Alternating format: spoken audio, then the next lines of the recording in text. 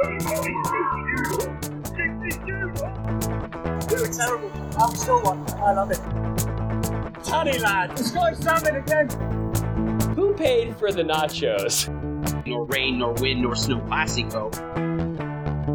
Holding the high line with Rabbi and Red, talking the rapids and turning heads, with questions from you and analysis. In your car, in your home, thank you for tuning to Holding the High Line.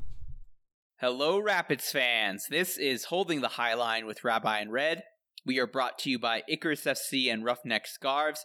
My name is Matt Pollard, and it is Tuesday, March 29th, 2022. The United States men's national team is most probably going to the World Cup after a 5-1 thrashing of Panama at home. Gus the Bus will be joining Lawless the Meat Truck in Commerce City, Colorado, and the Rapids are preparing for their first leg of the 2022 Rocky Mountain Cup against that club from down the mountain. I'm joined now by a man who has never slapped me in the face because of something I said about his wife, Rabbi Mark Goodman. Well, she has a luscious set of hair, so there's never ever been a cause for that to go down. How you doing, Matt? I'm good, Mark.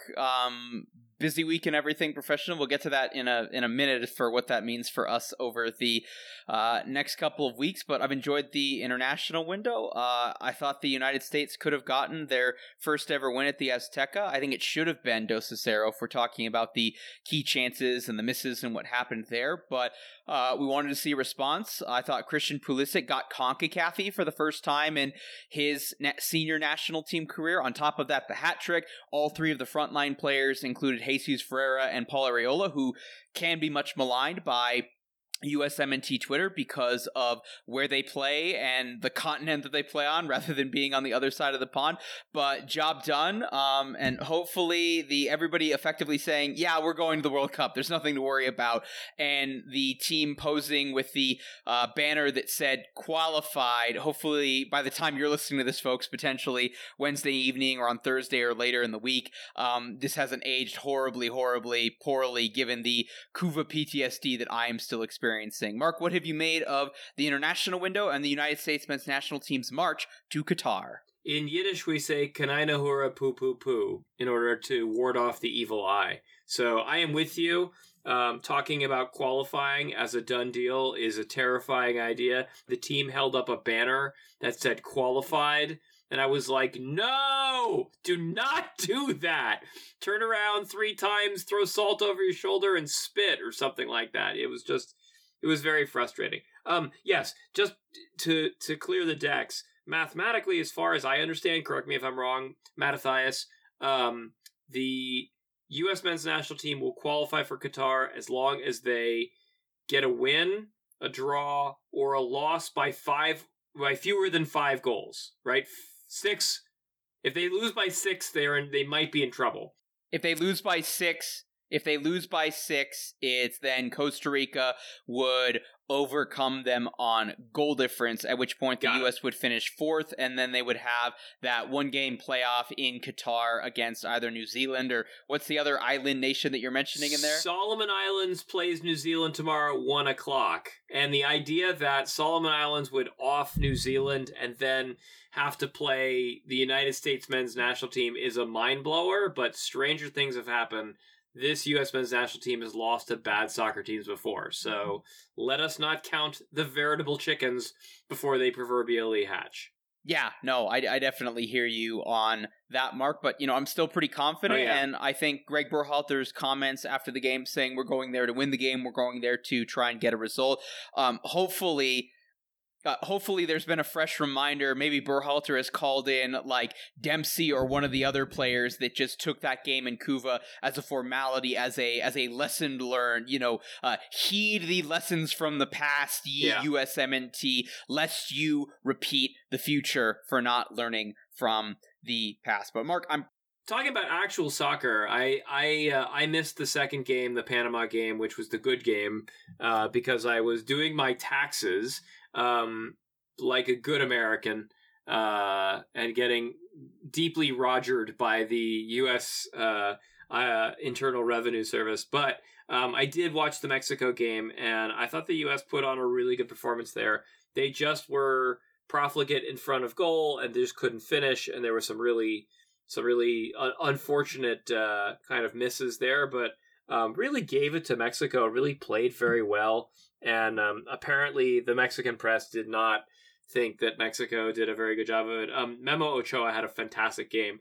If it were not for him, it would have been a 2-0 or a 3-0 U.S. win. So that was a good thing. And I think going for me, Matt, qualifying is not notable, right? The minimum bar we need to pass is qualifying.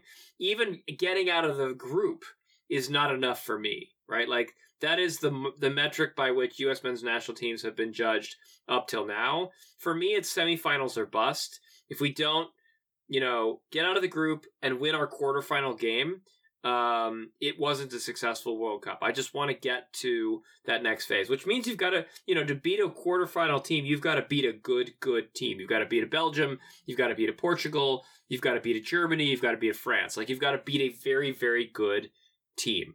But anyway, that's what I think we're at. The question is, do we have the horses? Have we shown ourselves to be worthy in this CONCACAF qualifying of being a real threat for Qatar?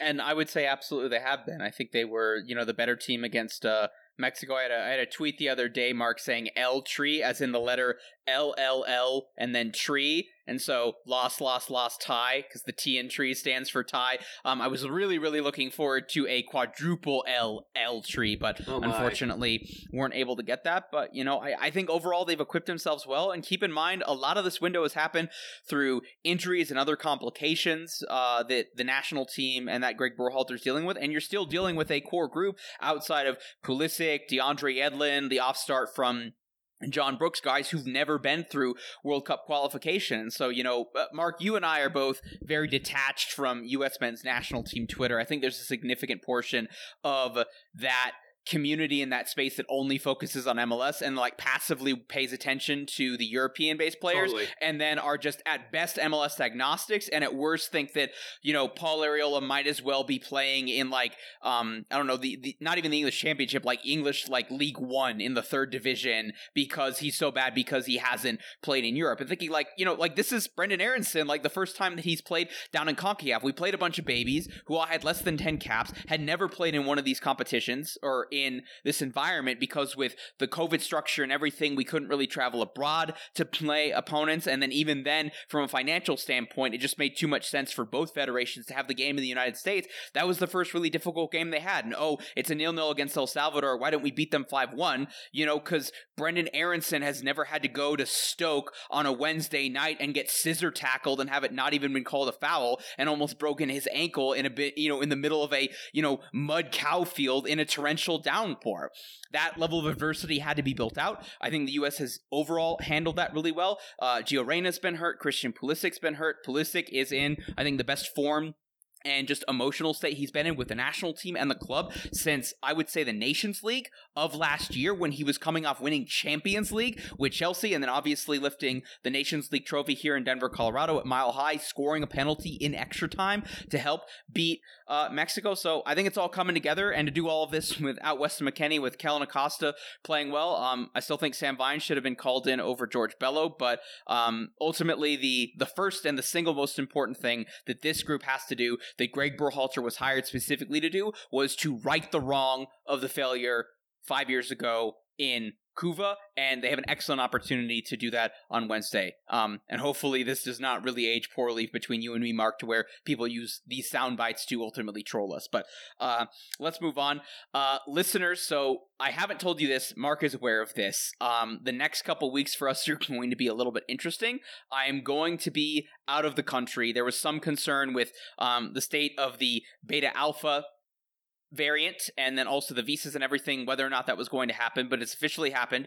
And so I will be out of the country, and from April 1st, this coming Friday, through the 13th. I will miss the Rocky Mountain Cup game. I will miss the away game in Dallas, and we're not really sure what that means for the podcast yet, because I'm the main editor, post management person. I'm the main guy who runs things on Blueberry. We are set up to the point where Mark can do that. Also, my Wi-Fi connection isn't going to be regular on top of the time zone change and everything. Mark might do a solo pod next week. He might try and get a guest. I think it would be almost treasonous of us to not give you a post Rocky Mountain Cup first leg reaction. The odds of us podcasting that second week in April between the Dallas game and the Minnesota home game are extremely unlikely. We will return to your normal services starting the week of April 17th. But I wanted to let you know of that. I am going to somewhere that may or may not be soccer interesting, so there may or may not be content either with Last Word or the Substack, possibly on the podcast related to that. But we'll leave that as a mystery for now because some things are up in the air, and best case scenario, it'll be like a pleasant surprise that, gets dropped in your feed, folks, at like 3 a.m. Colorado time. Mark, let's get to the news of last week. We were really poor in our podcast timing because we podcasted and then literally a couple of hours later, Mark, you and I became aware of news that was happening that then was confirmed in the morning that Robin Fraser has signed a 4-year extension with the Colorado Rapids. That's a little weird, folks, in terms of the timing or in terms of the saying what counts as 4 years, because his contract runs through the end of the 2025 MLS season. You would think if it's a contract extension, he's with the Rapids right now through 2022, so then 23, 24, 25 would be 3 years. I guess they're counting this year. To me, Mark, that would indicate probably a salary increase and a few other things to where this would be significantly a newer contract than what he would have been in under his existing final year of his contract in 2022. Pádraig Smith and Robin Fraser had some media availability. Robin talked a lot about culture and how he's built that up, but there's still much that you can do from that. He talked about how the project of this team is still in its infancy. There's much more that he can do tactically, they can do in terms of what they've done from the Rapids way, and him being ready to implement that. This decision was an absolute no-brainer from Pádraig Smith that, it was basically immediate buy-in from ownership and everything. Robin said that he feels like this is a project that he can commit to.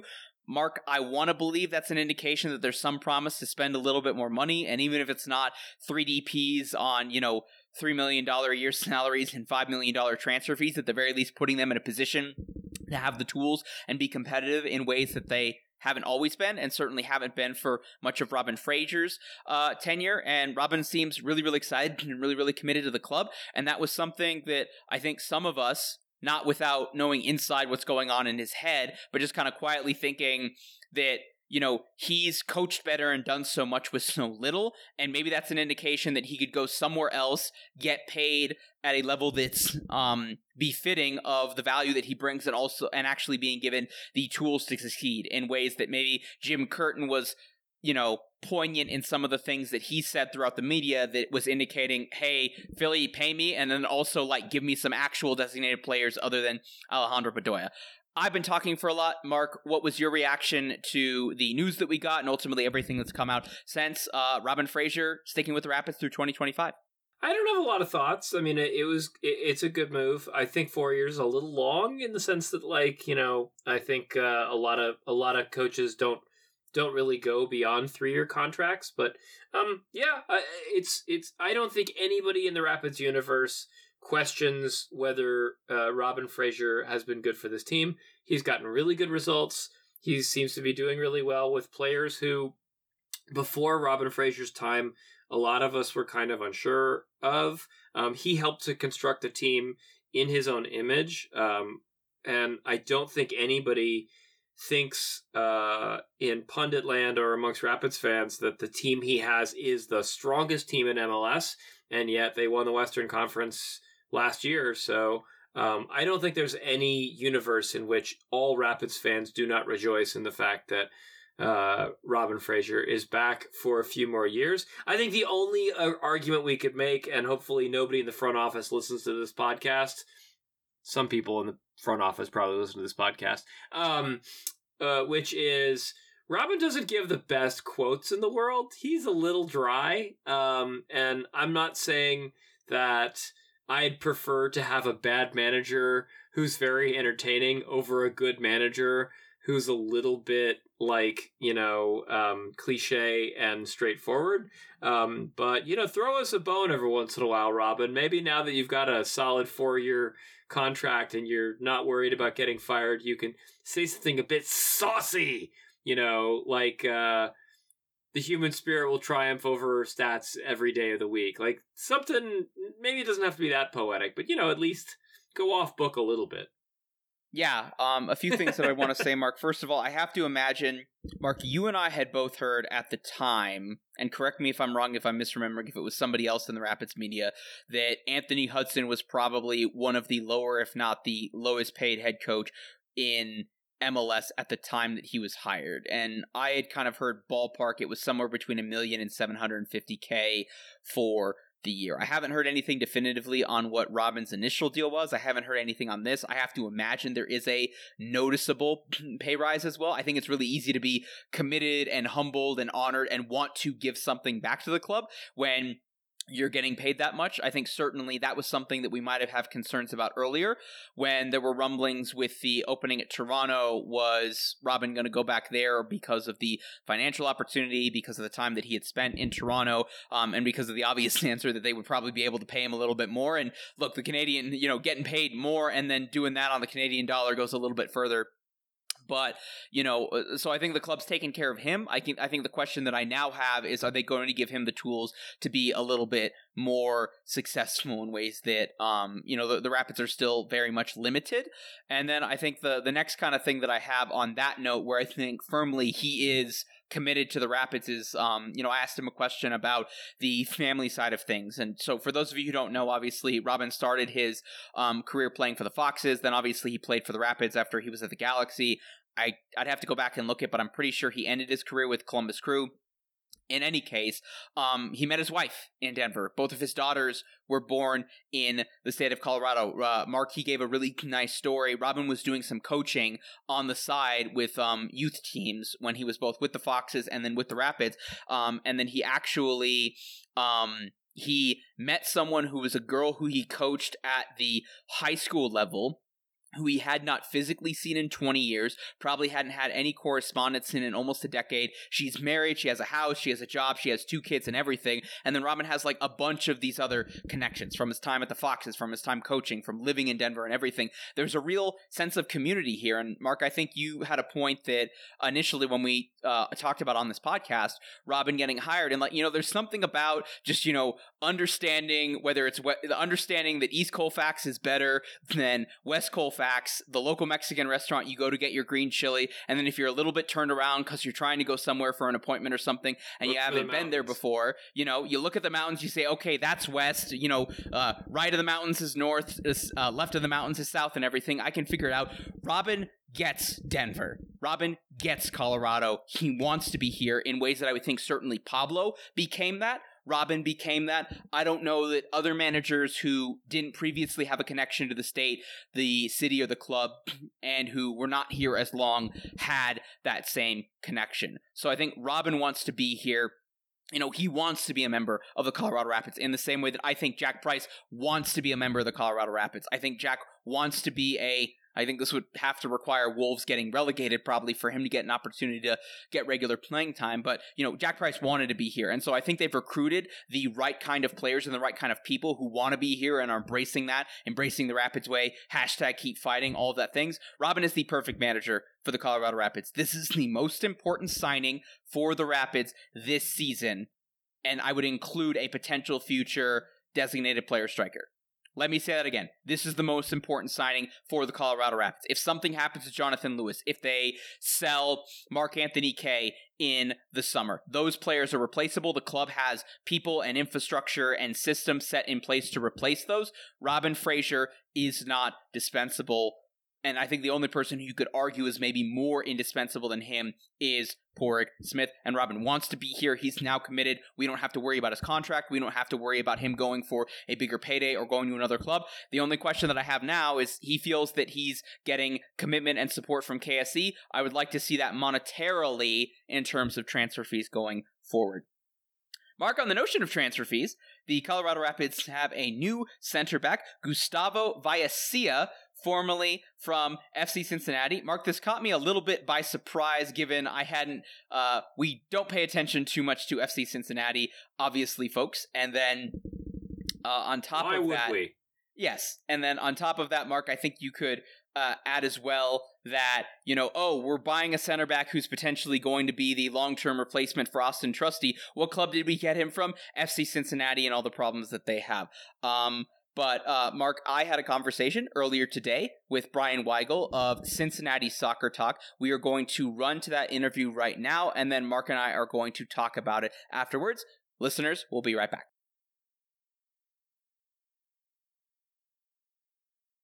And we're back holding the high line with Rabbi in Red. My name is Matt Pollard, and we've got a very special breaking transfer segment coming up for you, talking all things Gustavo Vallecilla. To do that, I am joined by Cincy Soccer Talk's own Brian Weigel. Brian, hello. Hey, man, how are you? Thanks for having me on to talk about one of my former favorite players. No, thanks for having me. Certainly it's normally listeners will know this. Normally Rabbi and I record on Tuesday. And so that works okay if there's breaking news on Tuesday. And then if there's something on Monday, if we want to try and get a guest, we have to scramble a little bit. So I want to appreciate you for being a immediately ready and warmed up substitution by podcasting timeline standards. So let's get into it. Gustavo Vallecilla, a center back originally from Ecuador. I want to start with Rapids fans who may have only seen him play one game, maybe, since we don't play Cincy a whole lot with how the last couple of years have gone. Tell me about him generally as a player. I don't think that was a great game that you guys saw for Gus and FC Cincinnati. I think you put a good old whooping on us that match. But Gustavo Vallecilla, what can you say about him? He arrived in Cincinnati coming out of the pandemic last year. So he came, I guess he signed in March and joined the team for that crazy window.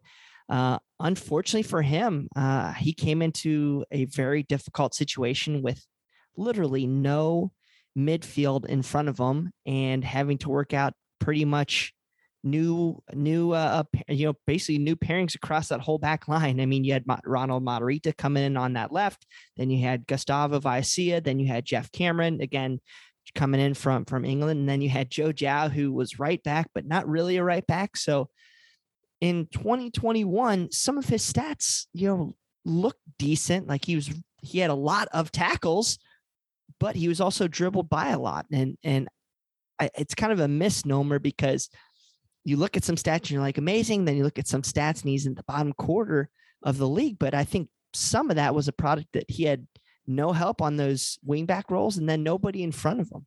Yeah, no, well said there, Brian. It's kind of funny. I was joking. I texted Rabbi after the trade happened, and I was kind of thinking, saying we're losing. I don't know how much you've been paying attention to the Rapids, but sure. Austin Trusty is technically a Arsenal player on loan for the Rapids. He will be gone in middle July. I think there's 14 games left in the Rapids league season at that point. And there's a concern about what we're doing at center back with Abubakar Keita, who we got from that team from up the road that we will not mention. And then the other two are it's a handful of unproven guys. And then Drew Moore, who's getting ready to turn 67 in a couple of minutes. And so if you thought, okay, we're signing a guy, he's young potential from a country that clearly, and a continent that clearly the club is choosing to prioritize and everything. And oh, by the way, he coming from FC Cincinnati, that's kind of like hey, we just made a trade within the league for our new DP striker. And the guy's coming from the Colorado Rapids. I don't know if you want to, you said one of your former favorite players, talk me off the ledge, off of what you just said about how a guy who was on a team that historically isn't very good at center back, we're going to be okay. Well, let's stop you there with not good at center back. They were terrible in the midfield. And I think that was the illness, and the center back play was symptoms. They struggled because of, the midfield and the wing backs. That being said, most of these U22 players, the U22 roster mechanism for Gustavo, they're still works in progress. He was a former defensive midfielder as a youth player, transitioning to center back. His time at FC Cincinnati was supposed to be grooming him into a international level center back. This guy has tremendous upside, but he's going to make some errors, especially if he doesn't have a good partner to his right in the center or a good left back next to him. I mean, he is a quality player. His tangibles, his speed, his ability to possess the ball, his ability to pass the ball are great, but some of his metrics didn't look great just because, when you have to pass the ball to Caleb Stanko and he immediately turns the ball over, that's going to look bad on you. But I mean, you see some of his we had some stats for Cincinnati Soccer Talk where I think he was like, it was either a failed duel or a failed tackle that led to a shot creating action for the opposing team. Like, he was towards the bottom of the league in that category. So he gave up a lot of opportunities, whether he was out of position or he was out of position because of a terrible turnover in the midfield, so those metrics are very difficult. But overall, I mean, when he gets time, he's competent on the ball. He's going to be able to dribble out of pressure. And if you're willing to give this guy 20 games this year and 30 games next year, Lord willing, he remains healthy. I mean, you have a guy, in my opinion, who could be one of the top 10 center backs in the league. It's kind of like the Frankie Amaya situation. We sold him for $1 million to New York, knowing, he's still going to take time, but we need that allocation money to help us start winning now. We really don't have the patience to wait a couple of years for him to develop into a top level player. Mm-hmm. And the arc that you just kind of described, I think, is eerily similar to what Austin Trusty's gone through, obviously coming away from Philadelphia and then coming into Colorado. And Robin Fraser's one of the best center backs in the history of this league, and he has a very, very good track record with center backs. You mentioned allocation money, Brian. So, I'm afraid we're going to have to do some math here. Rumored the deal with Sociedad Deportiva Aus, if I'm pronouncing that correctly, was right around $1 million. Well, let's say for the sake of simplicity, 800K in Garber bucks here in MLS cryptocurrency. And I know there's the performance metric as well. And there's a few reports coming out that Cincinnati would have amortized that transfer fee. So then Colorado's maybe assuming a chunk of that. And then there's a sell-on fee. You saw this move from a financial perspective. What did you immediately think? All right, so let's look at why Cincinnati had to make this move and why Colorado, was able to pull this off. To me, it's a great piece of business for both. FC Cincinnati was run by the Dutch Jaap Stam and general manager Gerard Nijkamp last year, who just spent money like it didn't exist. I mean, literally, like we had like 12 international spots. We were buying international spots for 250,000 GAM. We were bringing in all these high level players. Now you have Chris Albright, you have Pat Noonan that basically have to deconstruct this roster to rebuild it. I think almost every team in the league would like to hold on to Gus. I think FC Cincinnati in the long term probably would like to hold on to Gus, but to remake this roster, something had to give, whether it be one of the other two U22 players or Gustavo. And this deal makes sense. I mean, you have 400K GAM this year that we can go out and buy down somebody or bring in a player, 400 GAM next year to help, we need pieces in Cincinnati, in the midfield, in the striker, in the forwards and everywhere else, really else.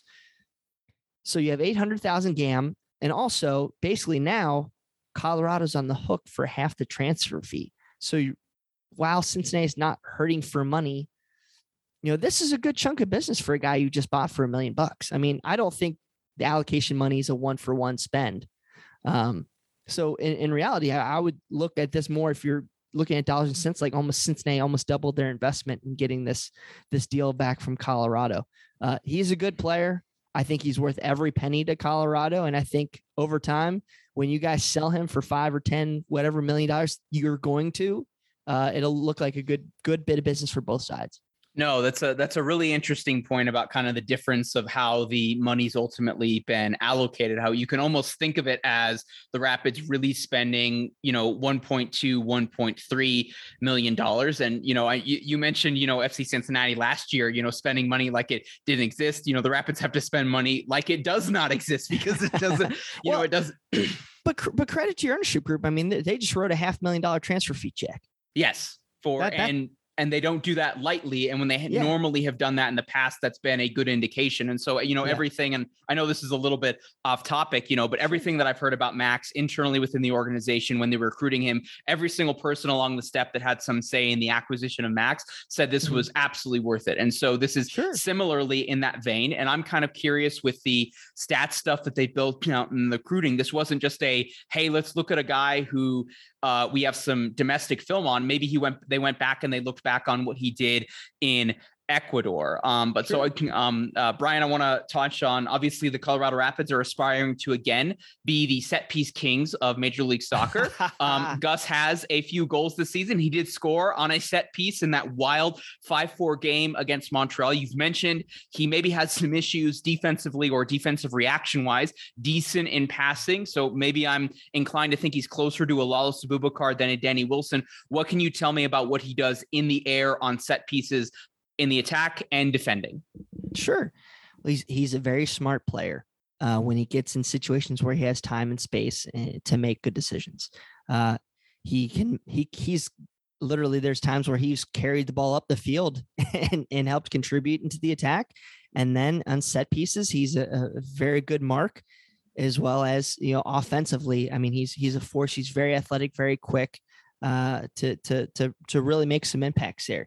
Is he the best defender in the air? No, but I think he should be probably towards maybe the top third in the league. I mean, it just all depends.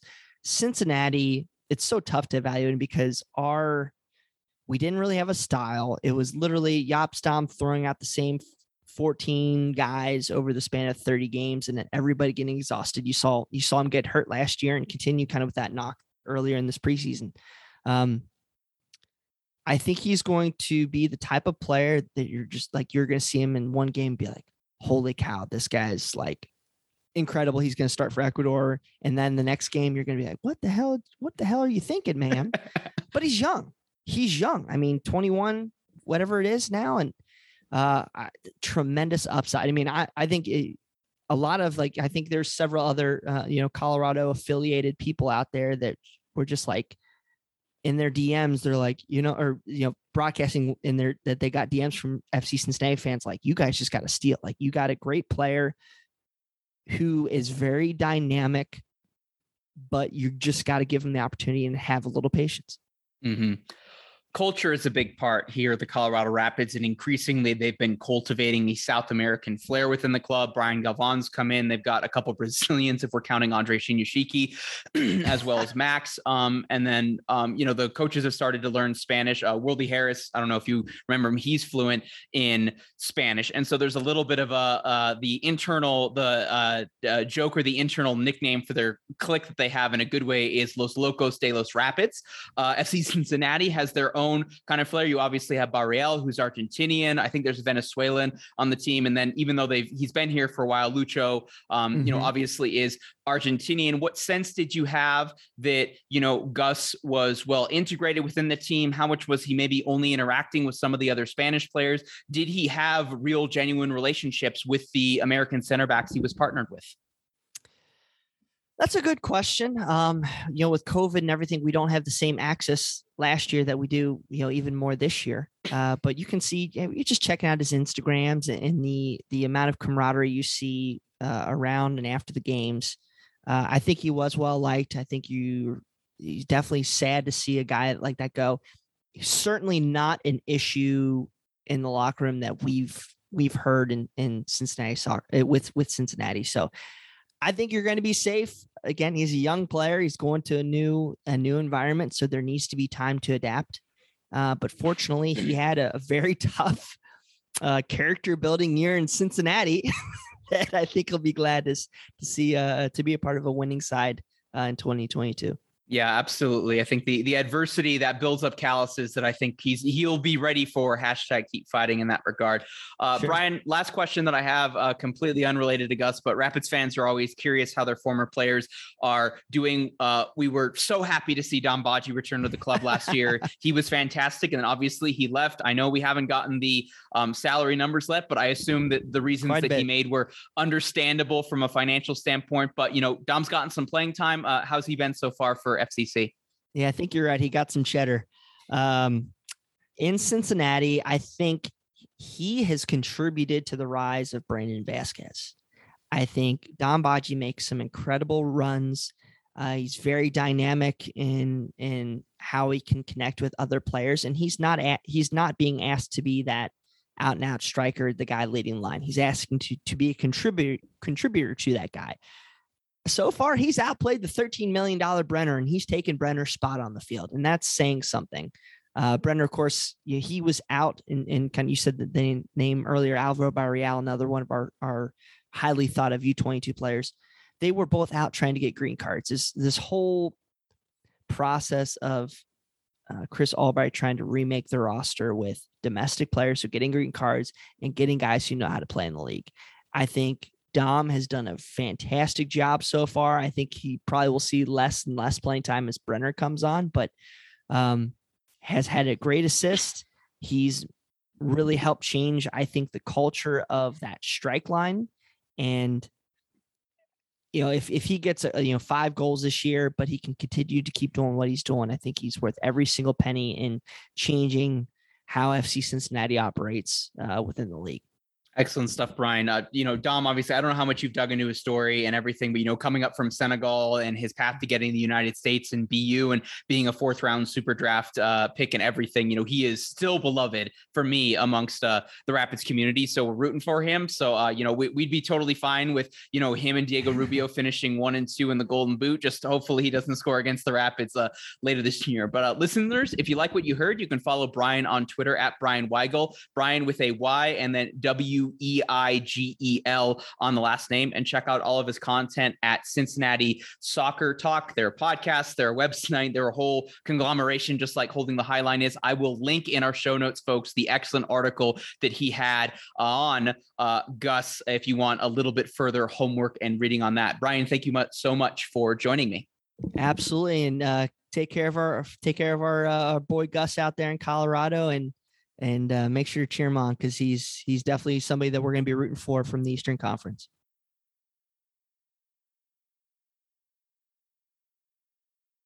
And we're back, Holding the High Line with Rabbi and Red. My name is Matt Pollard, joined once again by Rabbi Mark Goodman. So, Mark, let's go through the actual details again for our listeners on the newest member of the Colorado Rapids, Gustavo Vallecilla, who was on loan with FC Cincinnati last season and then was purchased for an option that's been reported to be about $1 million that was amortized for the club. So the Rapids are, as Brian went through on the math, they're on the hook for a little bit of that. But in terms of this MLS transaction, it's $400,000 in 2022 GAM, $400K in 2023 GAM.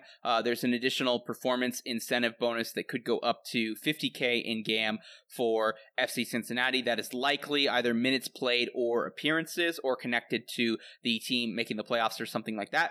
We know that Vallecilla will occupy a U22 player slot in addition to Max Alves and Lucas Esteves. So there was some rumblings about whether or not he was going to be a DP because of the transfer fee. That is not happening, folks. For those who want a reference point, in 2021, his guaranteed compensation, albeit as a loan player from outside the league, was a little over $280,000. We haven't yet gotten that number. I'd be shocked if that number was significant, if it was significantly more than that. He's an Ecuadorian center back listed at 6'2".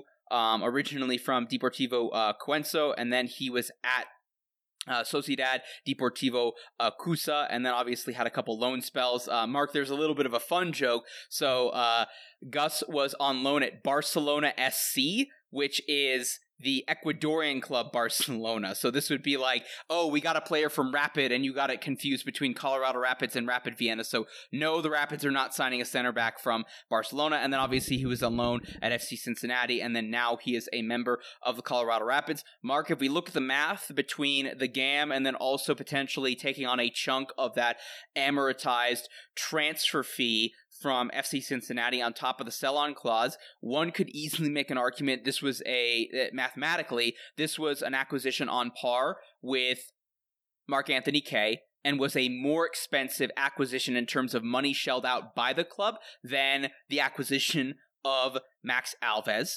You top that up with what the things that Brian said about his passing ability. He's still a little bit of work in progress. This looks like Ecuadorian Austin Trusty from a few years ago, Mark. You top that up on the fact that when Cincinnati was playing in a back three, Estevez Vallecilla was normally playing at the left center back role. If you just look at the amount of money they've spent to acquire this player, this is the guy that they believe is the replacement for Austin Trusty. Rabbi, your thoughts on everything?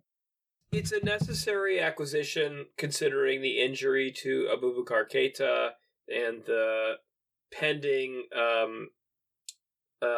loan of Austin Trusty to Arsenal.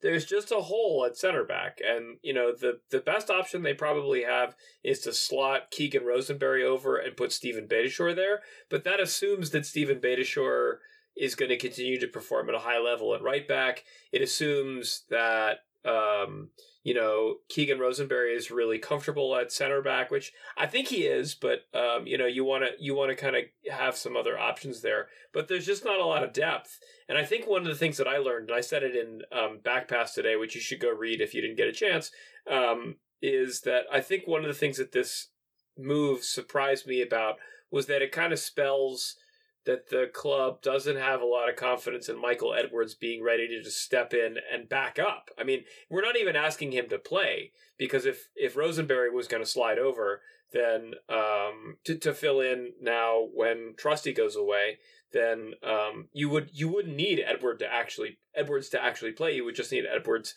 to be available. In the event that you had one or two injuries, you'd have Drew Moore, and then you'd have Michael Edwards. But apparently the team doesn't feel confident enough in Michael Edwards, I think, yet. So I think the other thing that we learn about this is the additional lack of depth at Rapids 2 at center back. And then the other thing is, I did think this was a bit of a big spend. I do think that GAM and outside of the league money are not immediately interchangeable. And I explained that also in Backpass a little bit, but overwhelmingly, this was definitely a little out of left field. I am not paying attention to Eastern Conference backup center backs, and I think that that's normal. I think once the league went beyond 20 teams or 22 teams, it is now at 27. It's just unrealistic for any non-full-time soccer pundit professional to have a grip on both conferences at the same time. Even the guys at Extra Time do a great job of covering the whole league, and their brains are like giant sponges, and I don't know how they retain all the information, but even they don't seem to have a full grip on both conferences all the way down the depth chart all the time, and that's normal. That's called the human brain can only memorize so much semi-useful information. So I'm very kind of hopeful that this move will pan out, that that the scouting department of the Colorado Rapids did their due diligence, looked around the league, saw guys, said, here's a guy that we can get for GAM that we already have.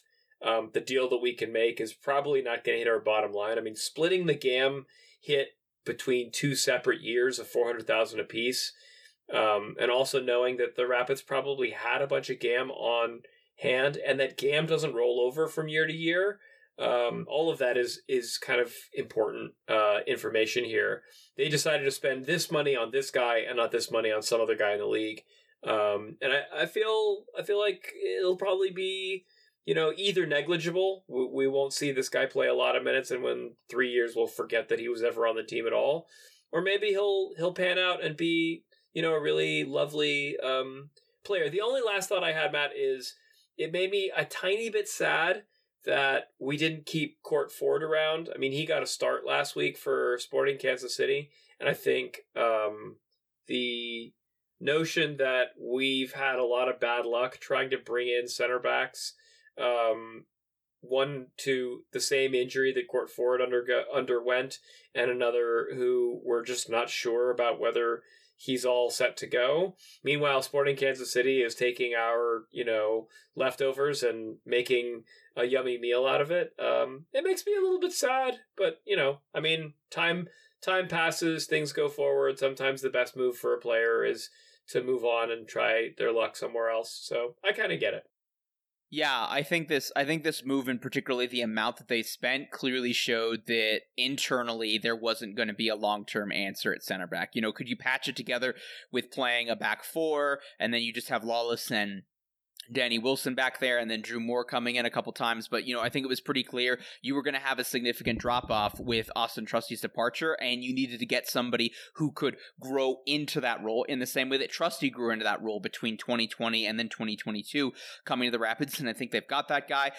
You have a guy who, every single center back who's worked at the Rapids under Robin Fraser has gotten better. Even the ones who have gotten older, even Drew Moore, you know, Mark, who you reported, you know, I guess is now 2000 going on 2001 years old in back pass this week. You know, even he's gotten better as well. So I think this is another young prospect. You look at the amount of money that they spent. This is clearly somebody who they rate. And, you know, Mark, going back to the conversation I had on the pod maybe about a month ago with Chris Zitterbard about kind of how they built things out to have a comprehensive scouting network and then the database of players and analytics and statistics about Brazil. I have some reason to believe, folks, that that's maybe happened in other countries in South America, maybe including but not limited to Gus's home country of Ecuador. And I would almost be shocked if this was a decision made exclusively on data and film and scouting of what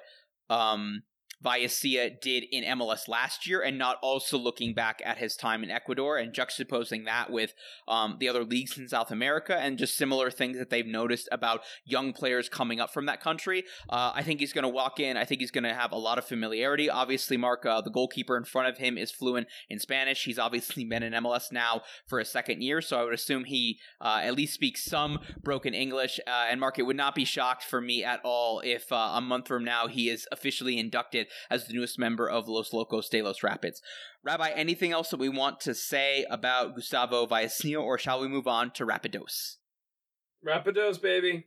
All right, so Mark, let's start with Rapidos, Rapids 2, who in part overlapping with the USMNT Panama game, got a 1-1 result and then ultimately winning it in penalties. So I don't know if you've noticed this, Mark, with MLS Next Pro, they're taking a page out of hockey in the NHL's book, where it's not just a tie and then they go to overtime, or they go to the shootout, and then ultimately a team gets 2 points. So you could win in 90 minutes and get 3. You could win in the shootout and get 2. You could lose in the shootout and get 1. You could lose in 90 minutes and get 0 points. So Colorado Rapids played to a 1-1 draw with Sporting Kansas City 2. Japanese midfielder Yokusa Hanya scored the goal. And then, Mark, it was Abe Rodriguez coming up with 2 big penalty saves at the DU Soccer Stadium to ultimately get the result for Rapidos.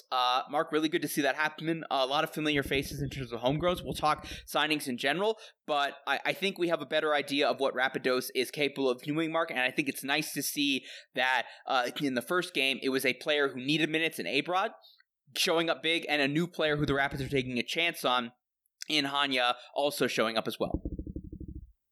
Yeah, it's great to hear. Obviously, I didn't get to be at the game, and from what I hear, the video stream was not very high quality. So, you know, like we're getting some run. The guys are getting a chance.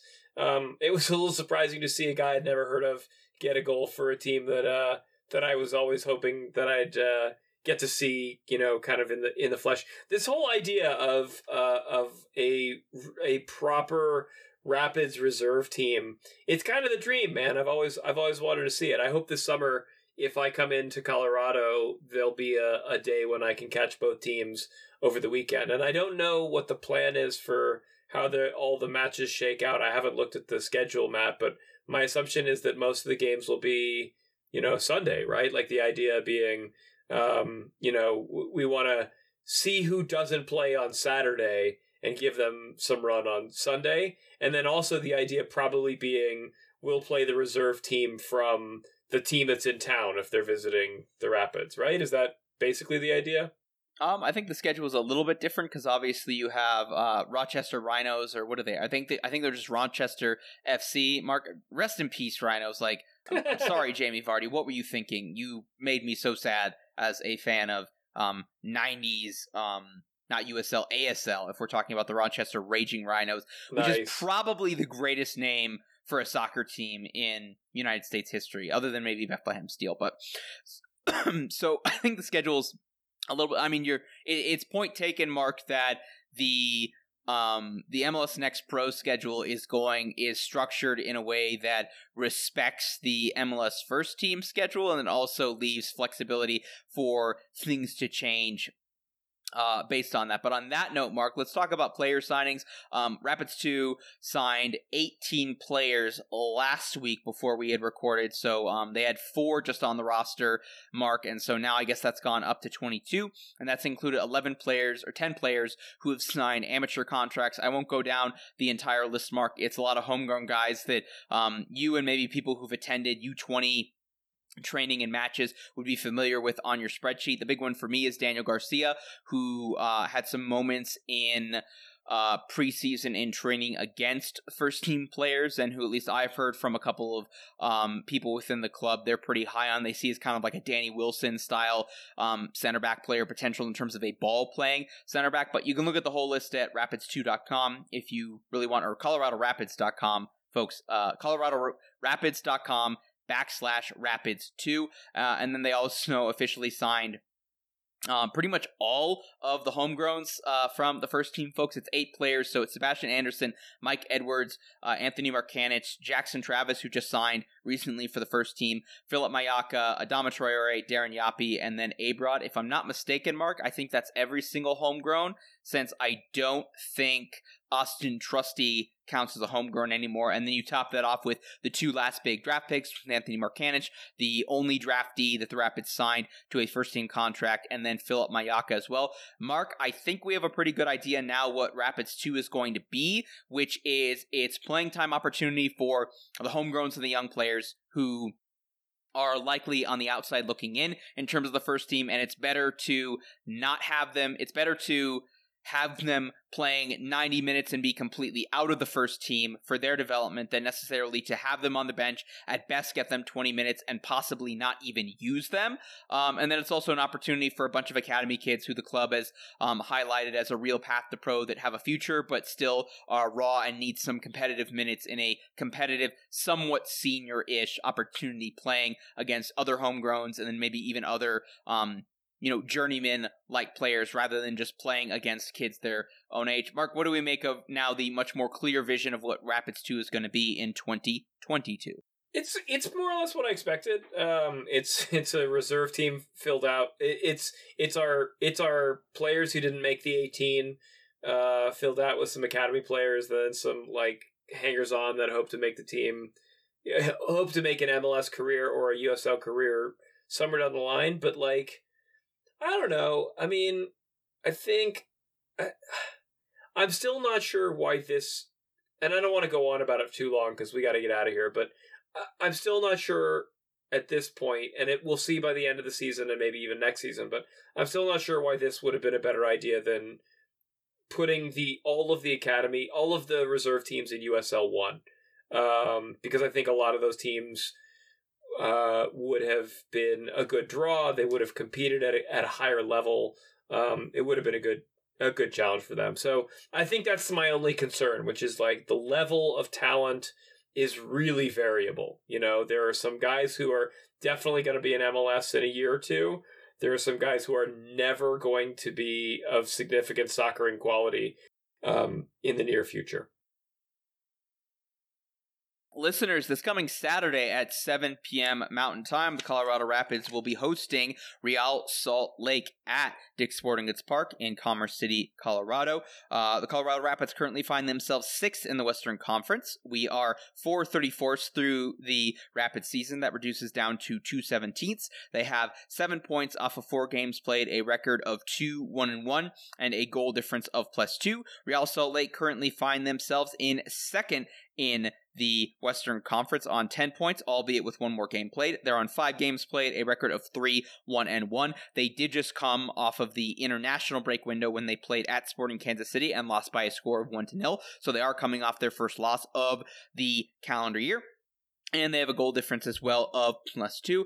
Mark, some familiar faces for the most part with Real Salt Lake. Bobby Wood has been their main striker, though we've seen a little bit of rotation at the front spot. Justin Miram, who was a longtime Columbus Crew player. Paul Ruiz has kind of taken over that main midfield role alongside Scott Caldwell with the departure of Kyle Beckerman. And then it's been a little bit of rotation recently, possibly due to some injuries at the center back role. Justin Glad, obviously the main center back for them at times in the past, a American international, but Johan Kappelhoff has been in there. Holt has been in there. Marco Silva has been in there as well. And there has been an injury recently to Aaron Herrera, who's kind of their big key defensive player as a outside back, wing back role. Haven't heard whether or not he's back to 90 minutes fitness. And then David Ochoa has been dealing with an injury a little bit in preseason. So former Colorado Rapids Zach McMath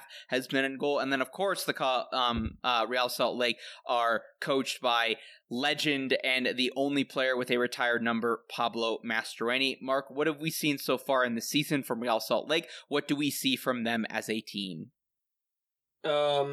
I do not like playing Real Salt Lake.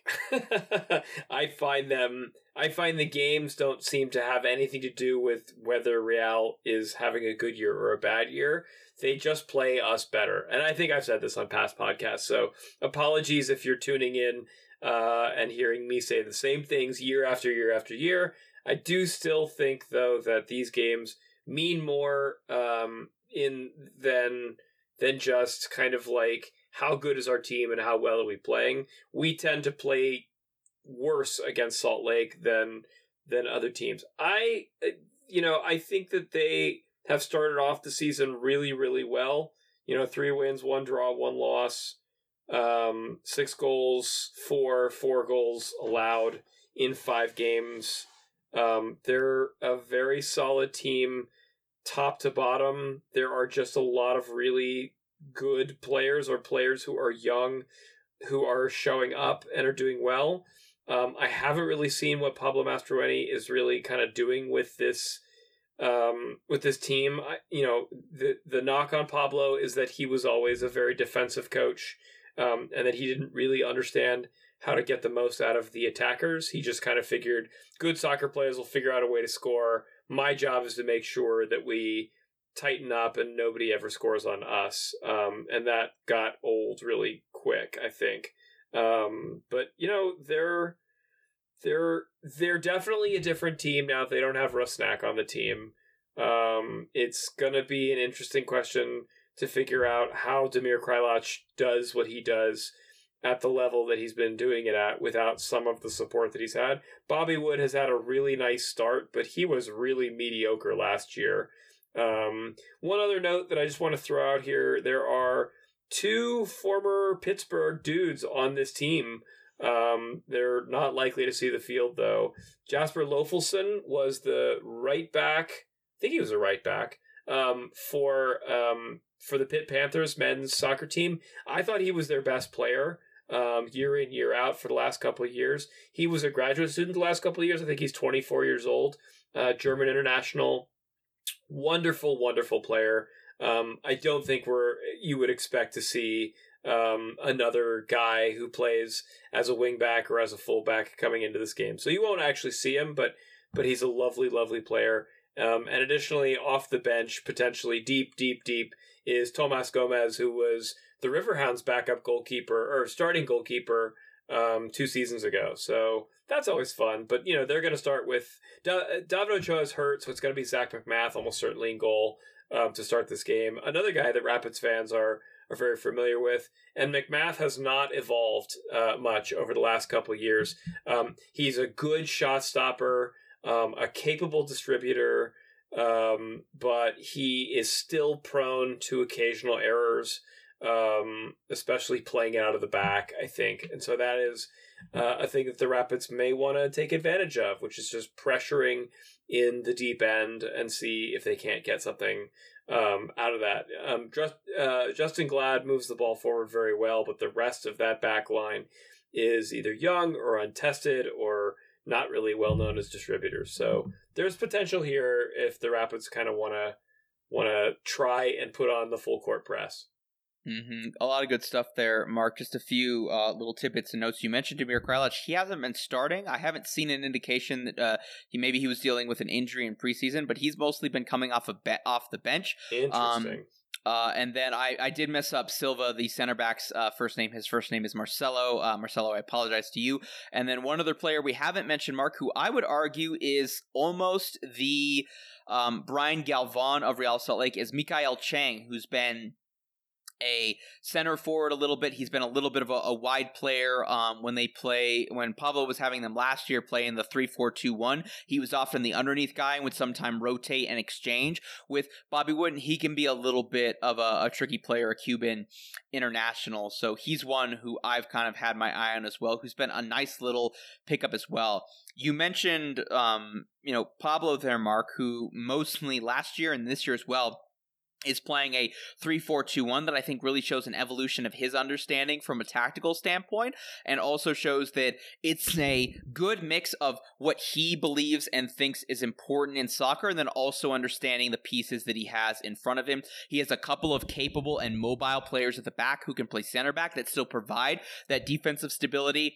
Obviously, he likes having numbers in the middle of the park, especially in midfield, so that's where having the 4 is important. And there's actually, he's given freedom to his attacking players to actually do things in ways that maybe it was a little bit more restrictive for basically anybody other than Marlon Hairston on the wing, and then Dom Badji, being the channel runner up top. So I really think, now that we're looking at it, especially if RSL is capable of having a good season, and I did not have them as a playoff team this year. I think you lose Albert Rusnak and you don't immediately replace him, but new ownership coming in, maybe they spend some money in the summer. It's not like they had a terrible team. If they make the playoffs again, and if Pablo continues to improve as a head coach, I think we can comfortably say, Mark, like, all parties involved won the divorce. The Rapids needed to move away, and Pablo wasn't ready to be the coach that they needed. It wasn't exactly a linear path in terms of the Rapids getting to where they are now with the Rapids way, and Pablo went somewhere else. He went to Houston, and he learned, and he improved on his craft, got an opportunity, and he's done a lot with it that I honestly have been really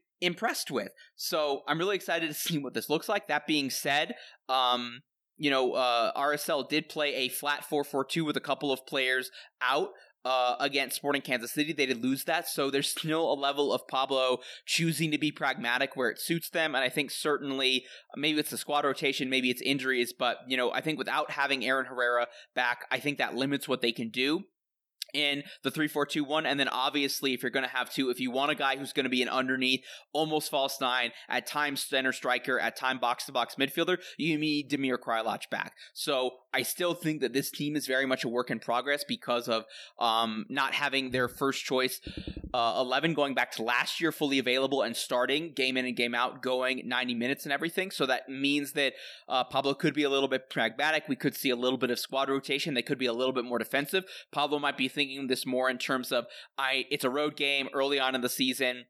I need to just get a point rather than thinking about this from a Rocky Mountain Cup perspective. But I think it's going to be an interesting game. 2 weeks back for the Rapids team fully healthy. I would expect Lucas Estevez to be back with the team in the starting lineup. Obviously, Danny Wilson will be back. And I think the Rapids learned a lesson that was necessary early on against Houston. I think they'll be looking to improve upon that. And I think ultimately it's going to come down to who presses the opponent well to create opportunities in transition, who plays well playing out of the back, something that RSL at times has tried to do, but it's not their priority. I think increasingly it's something that Robin wants to be their priority rather than pressing the opponent. And look, Mark, we have to talk about set pieces with what the Rapids have been able to do. And certainly if Justin Glad isn't in there and what you've mentioned about Zach McMath and some of his limitations, I think it'll be an opportunity for the Rapids there. 2 other notes that I kind of have, Mark. I'm kind of curious, do we see a little bit more of a cagey Mark Anthony Kaye? I don't know how we took this long to mention it, but he was ultimately unavailable for the game that Canada won against Jamaica to qualify for the World Cup due to a, Mark, we can comfortably say, bogus red card down in Costa Rica, yes? I think the second yellow was soft, but I also think that it's really important to walk on eggshells after you have that first yellow. But yeah, nobody really liked that call.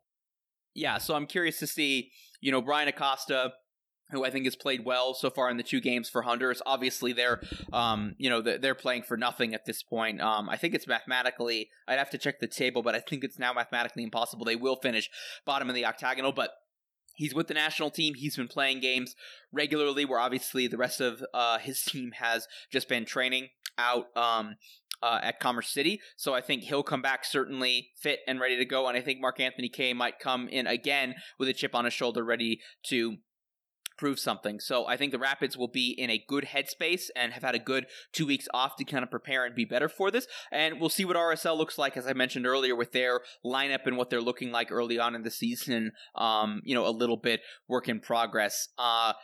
Mark, do we want to... On paper, I feel like this should be a Rapids win, but I still have a lot of Rocky Mountain Cup PTSD, Mark, and to your point of RSL plays their best game when they're against the Colorado Rapids, and the Rapids always seem to not be at their best or as good as they're capable of being when they come up against RSL. So maybe, Mark, I'm going to jinx it by predicting what I think it's going to be, and in doing so, I'll compel the MLS scriptwriters to give us what we actually want, but what I incorrectly predicted, I'm going to say a 1-1 draw on this. I never know. So let's say the universe is unfair again, and RSL beats us 3-0. Well, that would be extremely disappointing. 2 kind of things that I want to finish off.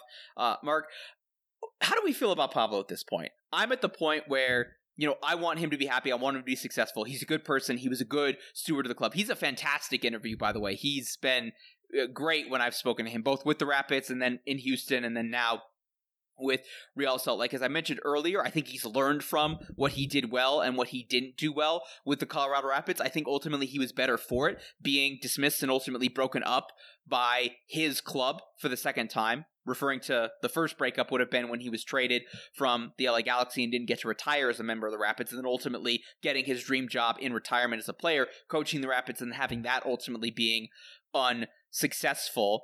I don't necessarily see him as a traitor because the Rapids are the one that broke up with him. And I think he's looking for the best opportunity that he has. And I think this is clearly the best opportunity. Why would you be... Okay, you don't want your ex to get with your enemy, but at the same time, when they provide the best opportunity for him that you couldn't provide or weren't willing to be patient with, I don't know that you can be mad at you breaking up with someone and then them getting in another relationship and it's them living their best life. So I don't necessarily call him a traitor just because of that point, because I think the Rapids were the first one to break that trust in training him as a player and then firing him as a head coach. But I still think there's a lot of people in the Rapids community who still feel really, really weird about watching this rivalry and seeing their guy, the guy who, if anybody deserves a statue outside Dick's Sporting Goods Park, it's the guy who's now the head coach of your biggest rival. I'm with you, more or less. I just don't think... people take different jobs at different places, and holding a grudge is dumb. It just, he learned... He grew with the Rapids. It didn't work out. He moved on. I think you said it really well. It's time to just basically applaud Pablo Mastroeni, root against his team, and just accept that the MLS ecosystem is big enough for everybody to have a job, and for them to have also worked for lots of different teams at some point. Mark, I forgot to mention this when we were talking about Rapidos. I think it was a pretty much no-brainer that if they weren't going to be on site in Commerce City, either at one of the practice fields or actually in the stadium at DSG, that I think DU is the one that makes the most sense. It's the closest for most of your fan base. I think it's the right size in terms of a venue. It is a turf pitch. Make of that what you will. But I think it's a nice setup. I'm most happy with it. And obviously it's barely a 15-minute drive, assuming there's no traffic on I-25 South for me. Mark, what do we make of that? And ultimately, Rapids 2 playing at DU Soccer Stadium that has a lot of relevance within soccer in the Front Range, and in a venue that seats 2,000 people. Yeah, it's a wonderful stadium. I also posted on Twitter that I thought the concessions food was better, and someone else was like, the concessions food's terrible. I'm like, well, it can't be worse than Dick's Sporting Goods then. But we beat up on the Dick's food enough. So yeah, it's a great venue. It's also for those parking is a little, I wouldn't say expensive. It's like $10, but if you're anywhere near the light rail in Denver, take the light rail. It's just a wonderful thing to take the light rail to DU and then walk to the game. It's a really great campus to walk across too.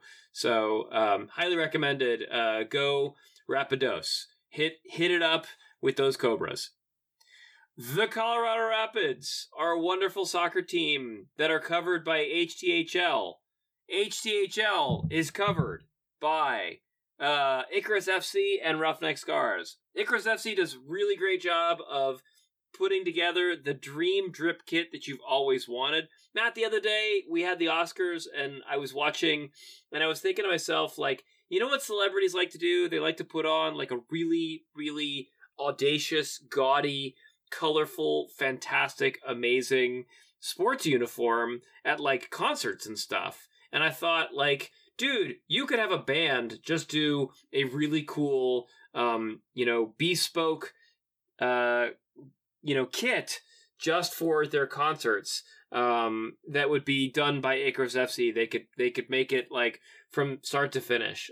Just some really fun and cool designs, and you can kind of really customize and do whatever you want. Roughneck Scars makes the same customizable style, but for your neck. Warm stuff, silk stuff, whatever you want. Matt, tell them how to hit us on the socials, on our email, and find our written content. Highliners, follow us individually on Twitter at soccer_rabbi and at LWS Matt Pollard. Check out our written content collectively at Pittsburgh Soccer Now, lastwordonsports.com/soccer, and our Substack, holdingthehighline.substack.com. You can pay to become a supporting Highliner for us there, $5 a month or $42 for the year. You can also send us some cash at our Patreon page, patreon.com/Rapids96 podcast, or get a really good deal with us with our partnership with the Denver Post at denverpost.com/HTHL. Happy trails to Dan Boniface, Mark, who right before we hit the record button is leaving the Denver Post. He was fantastic with them, and Dan, I really look forward to whatever it is you're doing next, whether it's in news, media, sports related, or otherwise. Hopefully there's some soccer in there. If nothing else, you and I can tweet at each other and DM about the Rapids and, of course, Hurricane football. And then also, folks, get at us on the socials at Rapids96 Podcast. Send us your questions using the hashtag AskHTHL or email us at Rapids96podcast@gmail.com. Listeners, hopefully Mark and maybe somebody else will see you next week, but if nothing else, we'll be back with me fully jet lagged after what is hopefully 3 wins in a row after the Minnesota United home match. Peace!